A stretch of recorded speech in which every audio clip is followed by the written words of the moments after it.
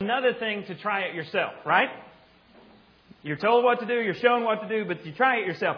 In my driver's ed class years ago, I was adding this up. This was like 26 years ago. I took driver's ed, and there were 4 of us in our class. Yeah, I know, I'm getting old. There were 4 of us, but I'm the youngest of my siblings, so I feel good because I just saw my siblings, and they're quite a bit older than me. So, I'm in my 40s. They're all in their 50s. That's a cool thing, that I'm still younger than them. Well, there were 4 of us in our driver's ed class, and you know how the scene goes. One of the guys, the instructor was a coach, and, just all the cliches about a coach, just add that to him, and you got this guy who's the instructor. Now, 2 of us were real far ahead in this whole driver's ed thing because I had been driving since I was 12. My dad taught me to drive when I was 12. I was driving all over the place. The other guy had been driving for about 3 years. One guy was an okay driver, and one guy was totally lost. His name was Matthew Waite, and he was really intelligent, but really uncoordinated, gross motor skills, those types of things. You did not ever associate, coordination with Matthew. And his lack of physical skills showed up in an alarming way whenever it was his turn to drive. They would pack 3 of you in the back seat, and one would be in the front seat with the driver. And Matthew, he just could not figure out that, 1 foot goes on the accelerator, 1 foot goes on the brakes, and then, the hands. When you got 2 feet and 2 hands going, he couldn't figure out what he was supposed to do. And when we knew we were in trouble was when it was his turn to drive. We're in this huge Walmart-sized parking lot. All right, this is the high school parking lot, but nobody's there. No cars in the parking lot.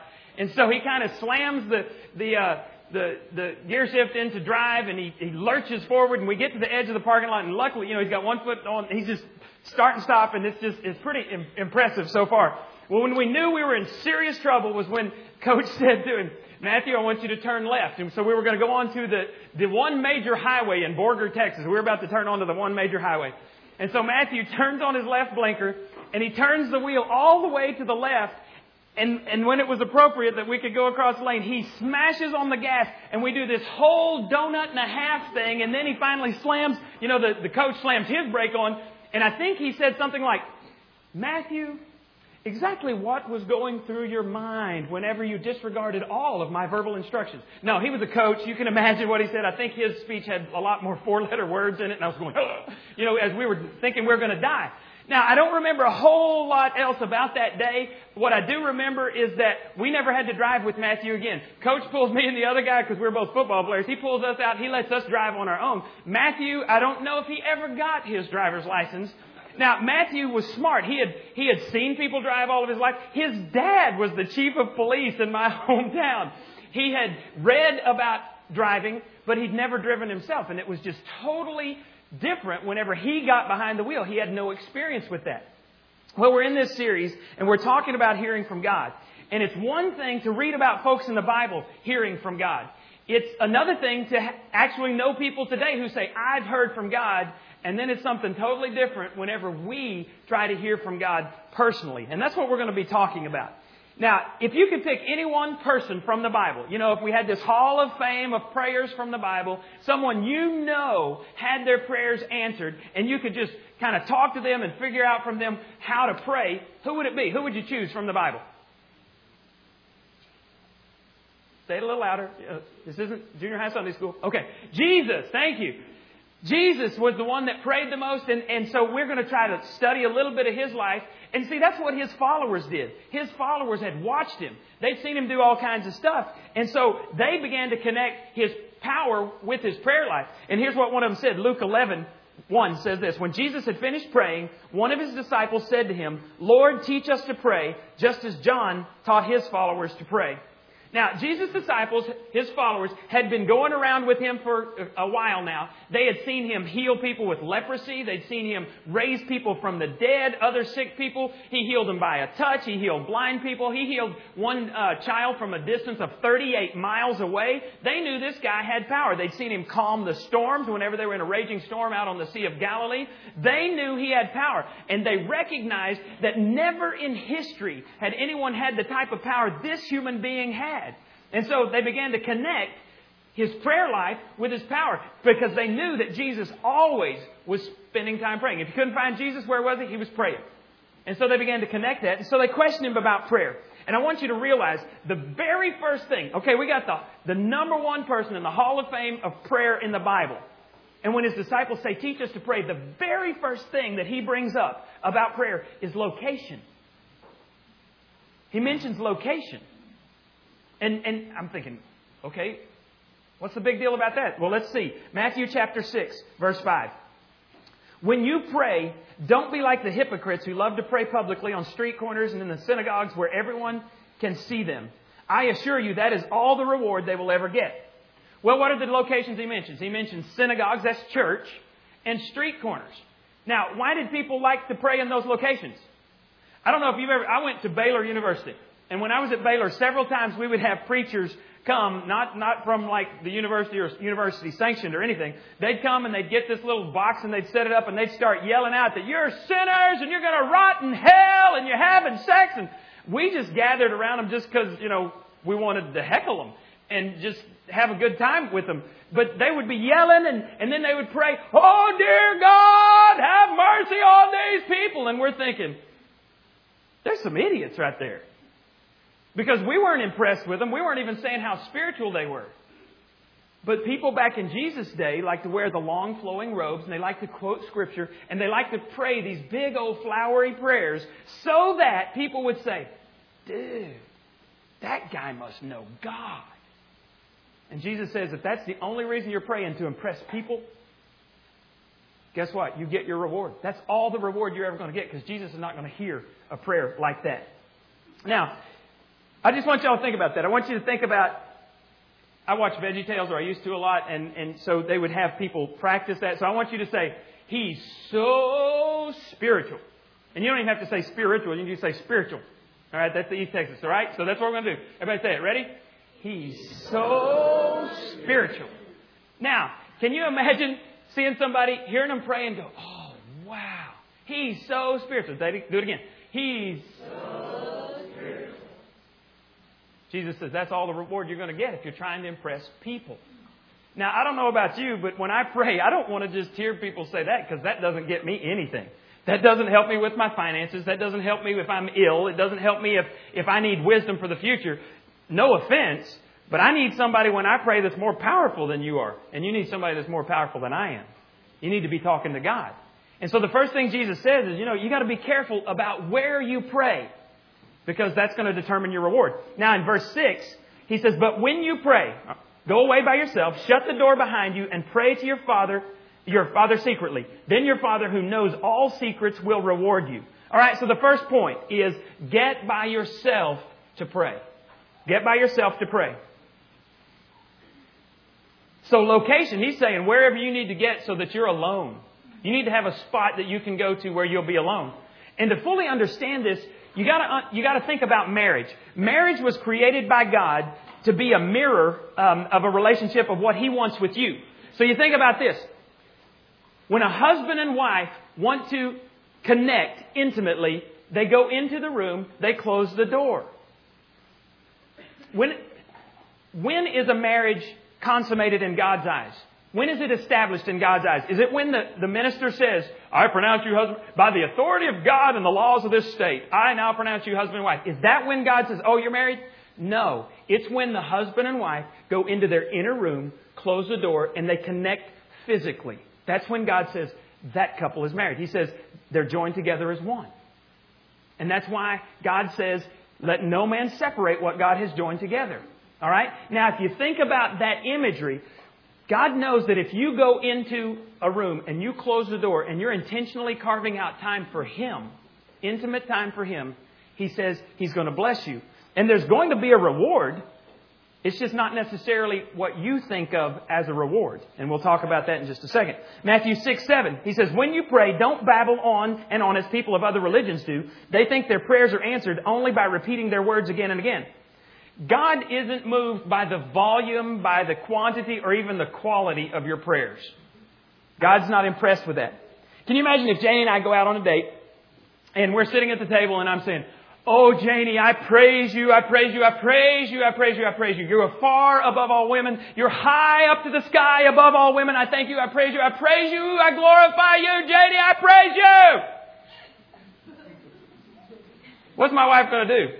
First thing she's going to do is ask the waiter to check my drink for alcohol to see if maybe, I've been sipping something funky. And then she's going to say, you praise me for what? This actually happened. We're driving home from Thanksgiving this weekend.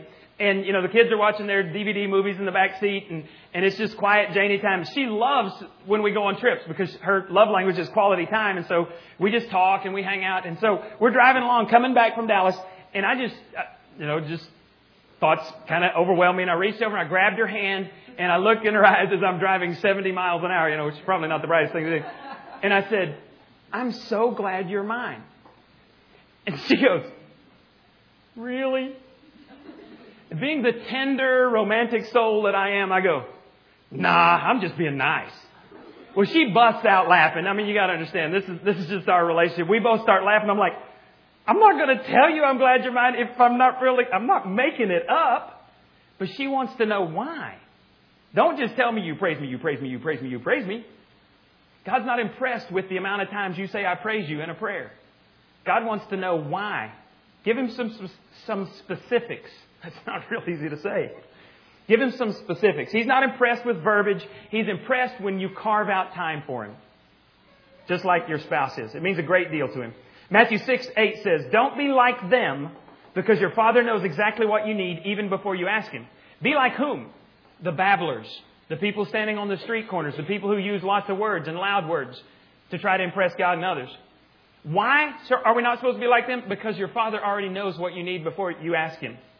Prayer isn't about asking God for stuff and telling Him all that you need.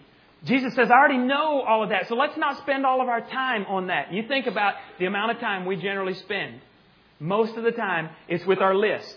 Throw that list out there and it might run from here to Jacksonville. This is what I need, God. Wish you'd hurry up and do it. And then you run out, and God's not impressed with that. Jesus says, instead, let's focus on something more important, something deeper. He says, I'm not a genie. I'm not a Santa that you bring all those requests to. He says, I want to give you something much deeper. I want to give you a better perspective, and I want to give you peace. Those are the rewards that God promises. The reward is that inner peace when God says yes, when God says no, or when God says nothing. God knows that you're going to become what you're committed to. Your commitments can either develop you or they can destroy you. But either way, your commitments will define your life. Tell me what you're committed to, and I'll tell you what you'll be in 10, 15, 20 years if you make it that long. Do you have this progression? I want you to look at this set of pictures here, and I want you to tell me what this person is committed to. Methamphetamines. This actually comes off of the U.S. Drug Administration website. This lady was arrested 10 times in a 9-year span from like 1980 to 1989. And these are her mug shots consecutively. So it goes this way and then it comes down here and it goes this way. 1989 is this last picture down here in the left-hand corner. She died about 3 or 4 months after that, never having gotten off of methamphetamines.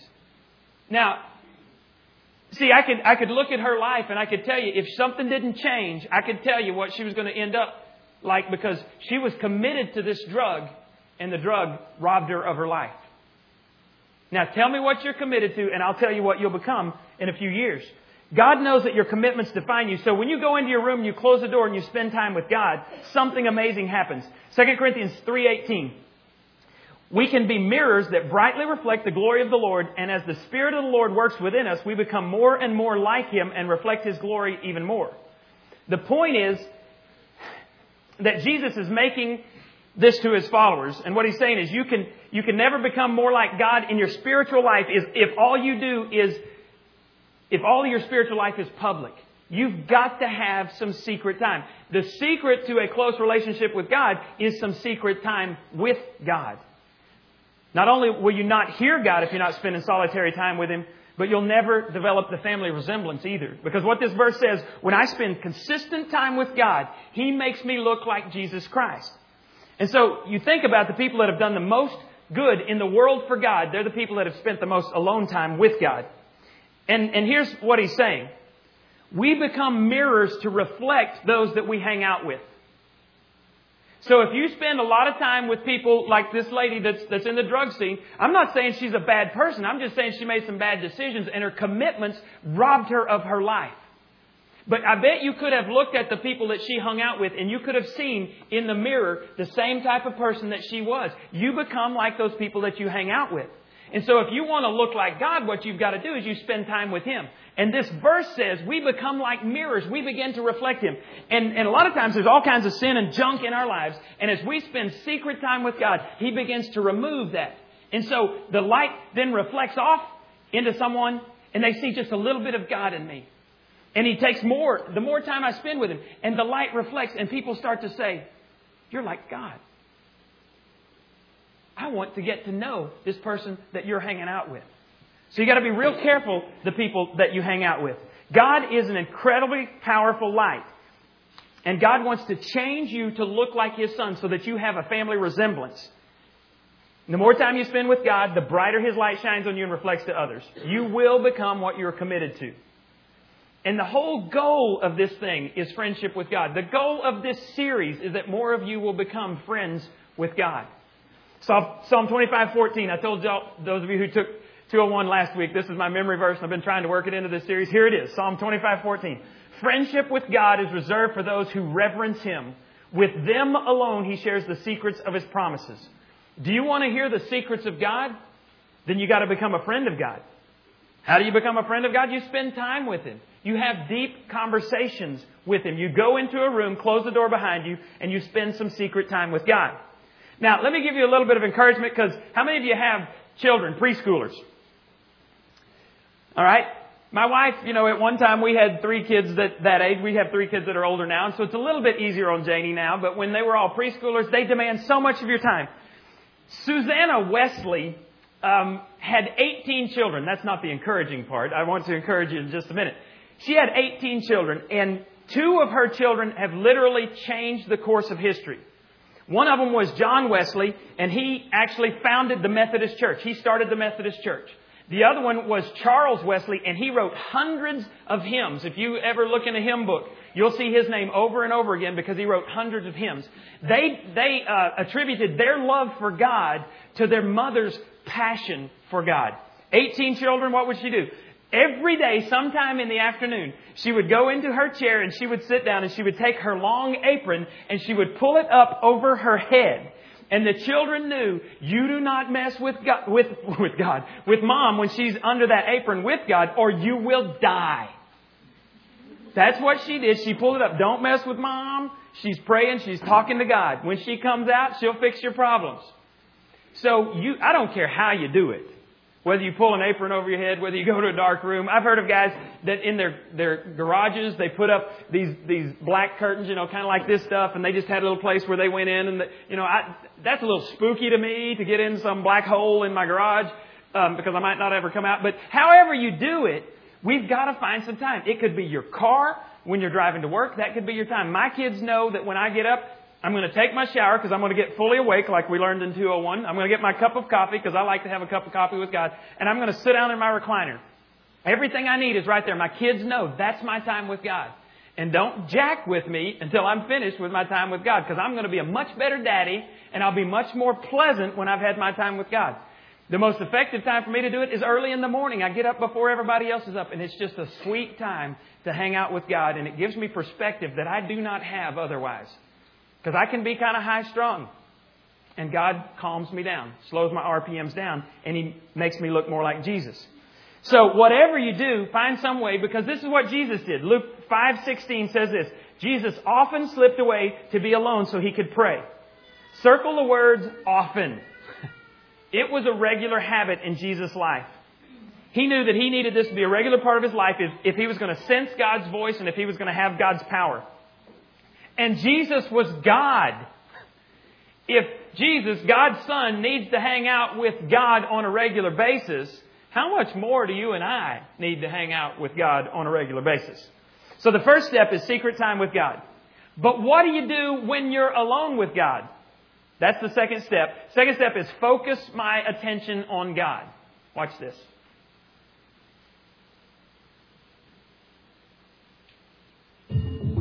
What is your purpose in life? I don't think I have one. What is your purpose? We'll get there.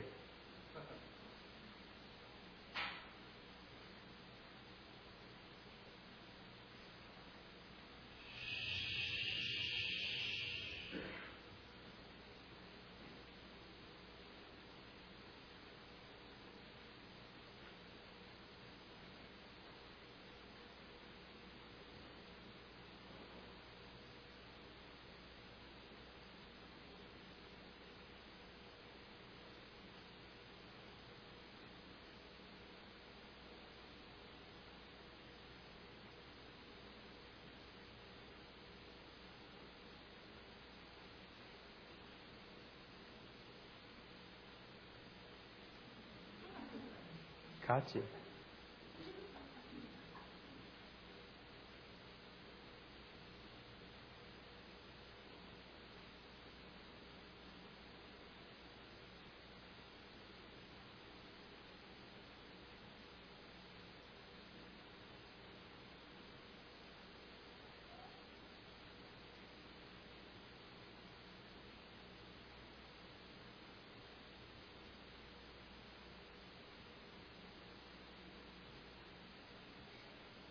It's what God wants to tell you every day. But we don't like silence a lot of times, do we? It makes us nervous. And God speaks in a still, small voice. So we've got to be still. So it means focusing my mind, my thoughts, my attention on God. In many religions, the idea of worship is you kind of put your mind in neutral and you try to attach to this cosmic consciousness or this universal mind or something other. But God's not like that. God wants your mind to be in tune to Him. He wants your mind. He wants your mind focused on Him, and He's going to focus on you. Have you ever seen someone who's zoned out? You're talking to them, and if you have children, you see this quite a bit. You're talking to them, and they're just kind of looking right through you, and you're going, "Hello, I'm over here." And sometimes you have to pop them, just to wake them up, or you have to focus their attention on you. That's really annoying. I think a lot of times God's just kind of going, "Yo, I'm right here. If you'll slow your RPMs down enough, I'll tell you all you need to know. But you got to listen. Because He's not going to shout at you." Now, attention is so valuable, we don't just give it away. We say we pay attention. And God wants us to pay attention if we're going to hear His voice. Psalm 139, 1-3. "You have looked deep into my heart, Lord, and you know all about me. You know when I'm resting or when I'm working. You notice everything I do and everywhere I go." God pays constant attention to you. He never stops thinking about you. I've had children. As a matter of fact, we were in Arlington, and when we go up there, we stay with some friends from our church when we were there back 10 years ago. And we drive by the high school that I used to go to all the time. And that high school was unbelievably rich. North Arlington, Lamar High School. And the students, when you drove by the parking lot, it was like a showroom. There was actually a kid that came to our youth groups a few times. His dad owned one of the largest car dealerships in the Metroplex. And so he drove the latest everything. This kid actually, his dad built him a house, a separate house, so that he could live there during high school. So his dad had this mansion, and he had, about a 1,500 square foot apartment thing over here with his own garage and all that stuff. And the kid had no relationship with his dad. And I know a lot of those kids, they would say, my parents, they don't ever listen to me. They don't ever hang out with me. They buy me things in order to have a relationship with me. Were those kids happy? No. Why? Because their parents never paid attention. They wanted attention. You see, whenever you pay attention to someone, you're giving them the gift of your time. I can make more money, but I can't make more time. So when I give someone my time, that is a more valuable gift than my money. I need to pay attention to God, and then He gives me the ability to pay attention to my family and those around me. But too often we're just focusing on ourselves. Romans 8:7 says this: "Focusing on the self is the opposite of focusing on God. Anyone completely absorbed in self ignores God, ends up thinking more about self than God. That person ignores God. That person ignores who God is and what He is doing." And then the Bible turns around just a few chapters later in Romans and tells us how to combat this selfishness. Romans 12:2, "Don't become so well adjusted to your culture that you fit into it without even thinking. Instead, fix your attention on God." So focusing on God is the opposite of focusing on myself. And I've got to make that choice who we're going to focus on. You've got to make that choice. Are we going to focus on ourselves, on the world's way, or on God? Well, how do you choose to focus on God? Matthew 6:6. You have it on your listening guide. Here's what I want you to do. Find a quiet, secluded place. I want you to circle that word place. Find a quiet, secluded place so you won't be tempted to role play before God. Just be there as simply, circle simply, and honestly, circle honestly, as you can manage. So you find a secluded place and you're just totally yourself. You're honest and you're simple before God. This says the focus will shift from you to God and you will begin to sense His grace. Now, you'll be much more likely to spend time with God if you have a place that you meet with Him on a regular basis. It can be anywhere. And if you'll just go there and not try to pretend that you've got it all together, God knows already. Don't put a mask on when you go talk to God. Just be honest. Read the Psalms. If you don't know how to pray, read the Psalms. One of my favorites is when David says, "Oh my God, will you forsake me forever?" I've prayed that before to God. Just held up my Bible and said, that's how I feel. And if you read through the Psalms, David will pour out his heart to God. And always by the end, he's come back and say, but where else am I going to go? I'm going to trust you, God. God can handle your honesty. What God doesn't like is us being fake. You don't like it when someone's fake with you either. So let's not be fake with God. Just come simply and honestly. If you focus on getting to know God better, He'll take care of making you look more spiritual. You don't have to do it yourself. And focusing on God offers some incredible benefits for you. Isaiah 26:3 says, "You, Lord, give perfect peace to those who keep their purpose firm and put their trust in you." I can't tell you how many conversations I've had in the last couple of months. People telling me to my face, or sometimes writing it on the card, I want to know my purpose in life. And that begins with listening to God, spending time with God. One of my friends, we were at lunch a couple of months ago, and he goes, "Man, I just got to find my purpose." This guy's an incredibly wealthy man. He's very successful in his business. If I were to mention his name, you would know who he was. And he says, "I don't know why I'm here on earth." He's not been spending a whole lot of time with God because God will show you. He says, if you want to have peace, you've got to keep your purpose firm by focusing on God, listening to God. And He'll tell you. He's not going to keep it a secret. Now, what happens when you focus on yourself? You get worry, you get insecurity, anxiety, guilt, fear, discouragement. But when you focus on God, He says, "I'll give you peace." The peace of God that surpasses all understanding. I'll give you security, confidence, gratitude, and love. Now, the first thing I've got to do is I've got to withdraw to a quiet place, a secluded place. I've got to get by myself with God. And the second thing I've got to do is focus my attention on God. I pay attention to God. Now, there's one more thing I need to mention real quickly. You cannot hear from God unless you know God. He's not going to talk to you if you're not a member of His family. Everybody here is in one of three relationships with God. Either recognition, acquaintance, or friendship. There are some of you that have come to the church and matter of fact, Jeremiah, a couple weeks ago when he came, I said, "Dude, I have seen you somewhere before." Did not know his name, but I recognized him because I'd seen him around town. I recognize you. What's your name? Well, now I've talked to Jeremiah a little bit, and I know Jeremiah a little bit more. And so he's moved from just I recognize him to now he's an acquaintance. And over the months ahead, I look forward to getting to know him better, where he becomes a friend. You see the difference? Every one of you here is in one of those stages with God. Some of you would say, "Well, you know, I believe there's a God. That's why I'm here. But I don't know Him. I just recognize that there must be a God because this world doesn't make sense if there's not a God." Some of you would say, I'm an acquaintance with God. I met Him a long time ago, but we're distant acquaintances. And some of you say, "You know what? I really believe I'm at the stage in my life where I'm a friend of God. Where I trust Him. And I listen to Him, and I go to Him for wisdom." And so everybody's in one of those relationships, and I would like for you to think about where you are. So take your registration card, fill that out just real quickly if you've